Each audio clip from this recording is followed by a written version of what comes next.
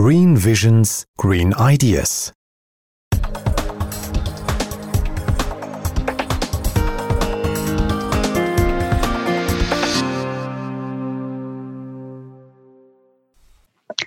In today's episode, we talk about the impact of our eating habits on the environment and living on Earth. We highlight a way to secure a sustainable production and consumption.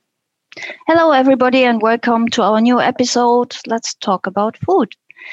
Today on the microphone is Katharina, and I have a colleague of mine, Frederik Gottlieb. He's also working for Tech Innovation, and we will discuss a little bit the food today. Hello, Frederik. Hello, Katharina. Thanks for inviting me to the podcast. I'm glad you are with us today. There are many studies lately around food and agriculture in the light of climate change. And agriculture and our eating habits account about 30% of global greenhouse gas emissions. No doubt it is very important to have a close look on it and maybe to change our habits. We named one study in our podcast on rethinking food, that was in episode 9, which set the focus on eating habits and wants to find out how we can transform. There are constantly reports on agriculture and food, and a very remarkable one is one from the Eat Lancet commissions. There have been many science articles afterwards on their findings. And that was published in 2019. The Lancet is a very famous journal. About 36 scientists contributed to this study. And I was so lucky to see a very good presentation that is available on the net from Concito, Denmark's think tank. They invited some people from this commission to give a talk. And we add the reference as usual at the end of the podcast, so you can follow it if you like. To summarize, we need to change. All of us, industrialized countries, should eat less in general, and in most African countries, people should eat more. And almost all of us should change our habits, which is probably very difficult, as we heard already in the previous episode. There are roughly 2 billion people that have some form of malnutrition, and at the same time, about 2 billion people are overweight or obese. The report suggests an average intake of only 2,500 calories per person and day. That's on average. Frederik, do you think you can force people to stay within this limit? Well, no, Katharina. Of course, I don't think actually in any way that we can force people to make these kind of changes, stay within in the limits, unless we will, for example, experience a major crisis such as war or natural disaster. Or, for example, if you look at the current situation in Denmark right now, where you by legislation have to put down all the minks that doesn't relate to food, but imagine it was cows or chickens, for example. But what I think we can do is to nudge people or offer better alternatives, such as starting a business or another movement, for example, which will have an effect that is much greater than ourselves. So that's what I think we can do to change habits. Yeah, that's a very good point, and I think it's also probably not necessary to force them and say you're not allowed to eat this or that, but rather to give them a better choice and make them, nudge them to change their way of living. I will just briefly mention a few other facts.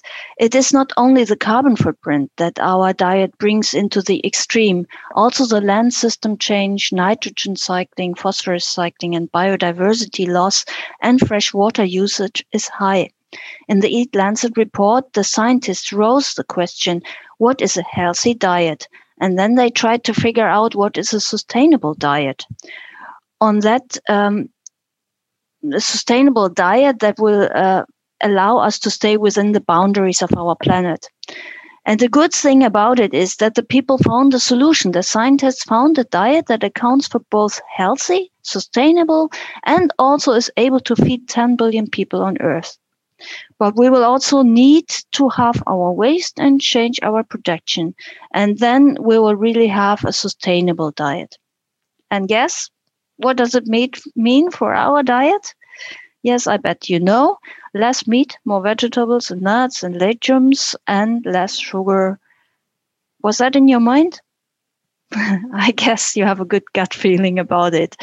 Going back about 10 years, meat was something people had once a week. We need to find new ways to make the consumption of vegetables also convenient. So it will adjust to our daily living nowadays, where people are busy with their work and don't want to spend too much money on preparing a dish. It should not take longer to prepare vegetables compared to meat. So, maybe this will change as well, but we don't know. What do you think, Frederick?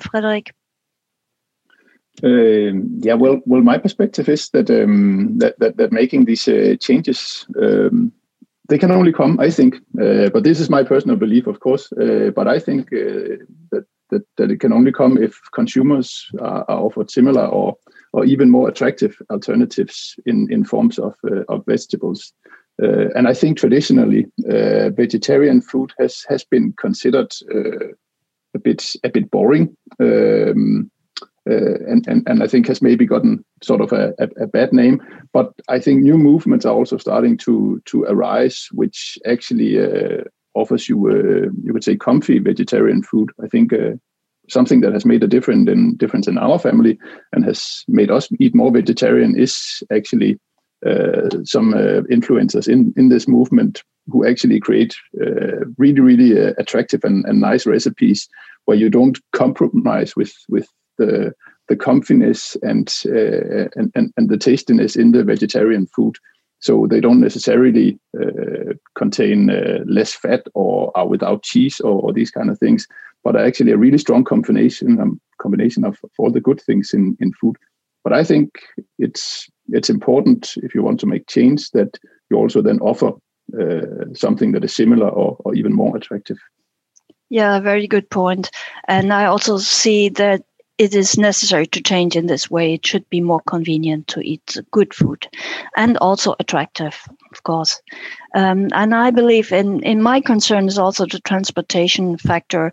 If we eat a lot of food from African countries, it might make sense in the future because there's a lot of production over there. But on the other hand, right now, the transportation of this food has very long ways and contributes to our greenhouse gases. So at the moment, it seems to me more logic to take local food and with less long ways for the production and transportation. Well, the good thing about changing our diet is that you can start right away, and everybody can start right away. I'm sure that you have an idea for change, but let's have a look also what the Lancet Commission actually recommended to do. They published a table with some with their recommendations on whole grain, on fruit and vegetables, legumes, nuts, and what you're supposed to eat. I will not now go into all the details, but I could see that the Danes, in comparison to what the recommendation is from the Lancet Commission, that the Danes are very good in eating vegetables and fruit, actually. This seems to be fine, but of course, the meat part is, like for all Europeans, probably it's too high, and dairy products a bit too high.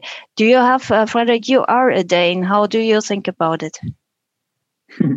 Yeah, thanks, Katarina. Well, I think it's very representative, of course, of Danes when you look at the consumption, and I also see myself in it.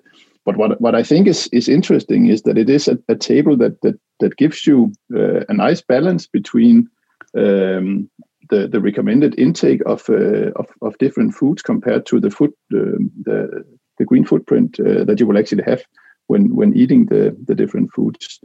And then, of course, I notice in the table that people like to eat meat. So, for example, just to bring up an example, the table suggests that you should only eat 7 grams of beef and lamb, or also pig, a day. But Danes per actually person eat, a day, yes, actually. Per person per day, actually, and Danes actually eat 38 grams of beef or lamb per day, for example. So I think it's important also to notice in the table that people like to eat meat when talking about change, actually, and that's maybe also a perspective we can talk about a little later. What I also find interesting is when you talk about whole grain, that the table suggested 232 grams of whole grain per day, and Denmark is actually the rugbrød country. So I would maybe expect that Danes would actually meet this, but apparently it seems that the Danes only eat 63 grams of whole grain, such as the black rugbrød that we Danes we like to eat. So that's maybe something that worth to consider. Moving up. I think in the past, really, this has changed, and maybe 10 years ago, this was a lot better. And I guess that's something we could easily change back again, because the habits were there. Why shouldn't they come back again? So making it more emphasis on advertising this positively, then it could change the habits again. I also think a very good contribution that everybody can do right away is to drink water from the tap. That's actually also in these recommendations from the Commission. Drinking tap water and sticking to drinking water in general, that would be a very important contribution. Frederik, how are you towards drinking water? What are your feelings? Well, I would say personally, I'm not the biggest fan of drinking tap water. I think it's boring, but nonetheless, we actually do drink quite a lot of tap water in my home, and I think also several Danes are, and that's and maybe also wider, but I mainly know Danes, so that's what I refer to. But we are very fond of using a SodaStream in my home. The machine that puts bubbles in the water. And I think that actually makes us use quite a lot of tap water. Actually, I'm not sure about the footprint, because we have to exchange these gas containers quite often. But again, it's in a, you could say, in a sustainable flow, but they are rather expensive. But it actually it makes us drink quite a lot of tap water. Most of the direct tap water I drink is with gas from a SodaStream. I think it is really a good idea to do this if it really makes you use tap water more, because then you save all the transportation from drinking other soft drinks, and you also save all this transportation that it brings them to the shops, and you yourself have an easier life. You don't have to transport the boxes back home. So it is really, and it saves a lot of money in the end. I mean, compared to drinking soda drinks, other soft drinks from the shop. Yeah, I haven't made the calculation of how much it actually costs us to exchange these gas containers, for example. But in general, I think it's still cheaper than buying boxes of water with gas, for example. Or soft drinks. In my case, I'm quite a coffee drinker. I love coffee and I celebrate this, but I found lately that it's possible also to change this habit, as coffee also has quite a big footprint and it's not so good for the environment to drink a lot of it.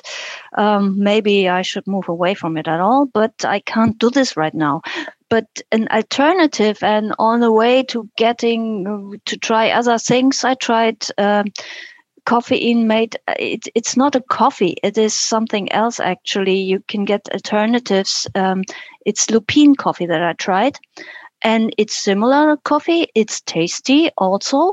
It has these roasty flavors in it. So it really counts as an alternative, I would say. I wouldn't substitute my coffee at all with this, but you can, if you do a bit like this, and maybe you cannot tolerate coffee so good, but you like it, then it's a good alternative, and this will also help the environment. I think we have to think a lot more about such kind of alternatives. Yeah, sure, Katarina. One example that I think is important to notice when you talk about sustainable foods, or also sustainability in general, is to look at initiatives, companies, organizations who aim to create a bigger impact and influence a lot of people. And I think within food, it's quite interesting also to look at meat alternatives. So when you look at the table, the Lancet table that we discussed earlier, we noticed that people like to eat meat. So I think it's also important to look at companies who take the perspective and say, well, how can we actually make it more sustainable to produce meat?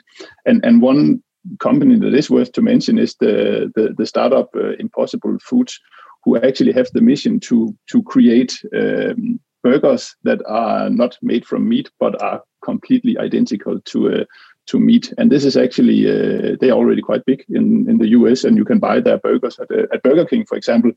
You could say this is a bit controversial, but on the other hand, maybe this is actually what it takes to create a larger impact. So I think this is something that is also worth considering when talking about sustainable foods. Good. Thank you, Frederik.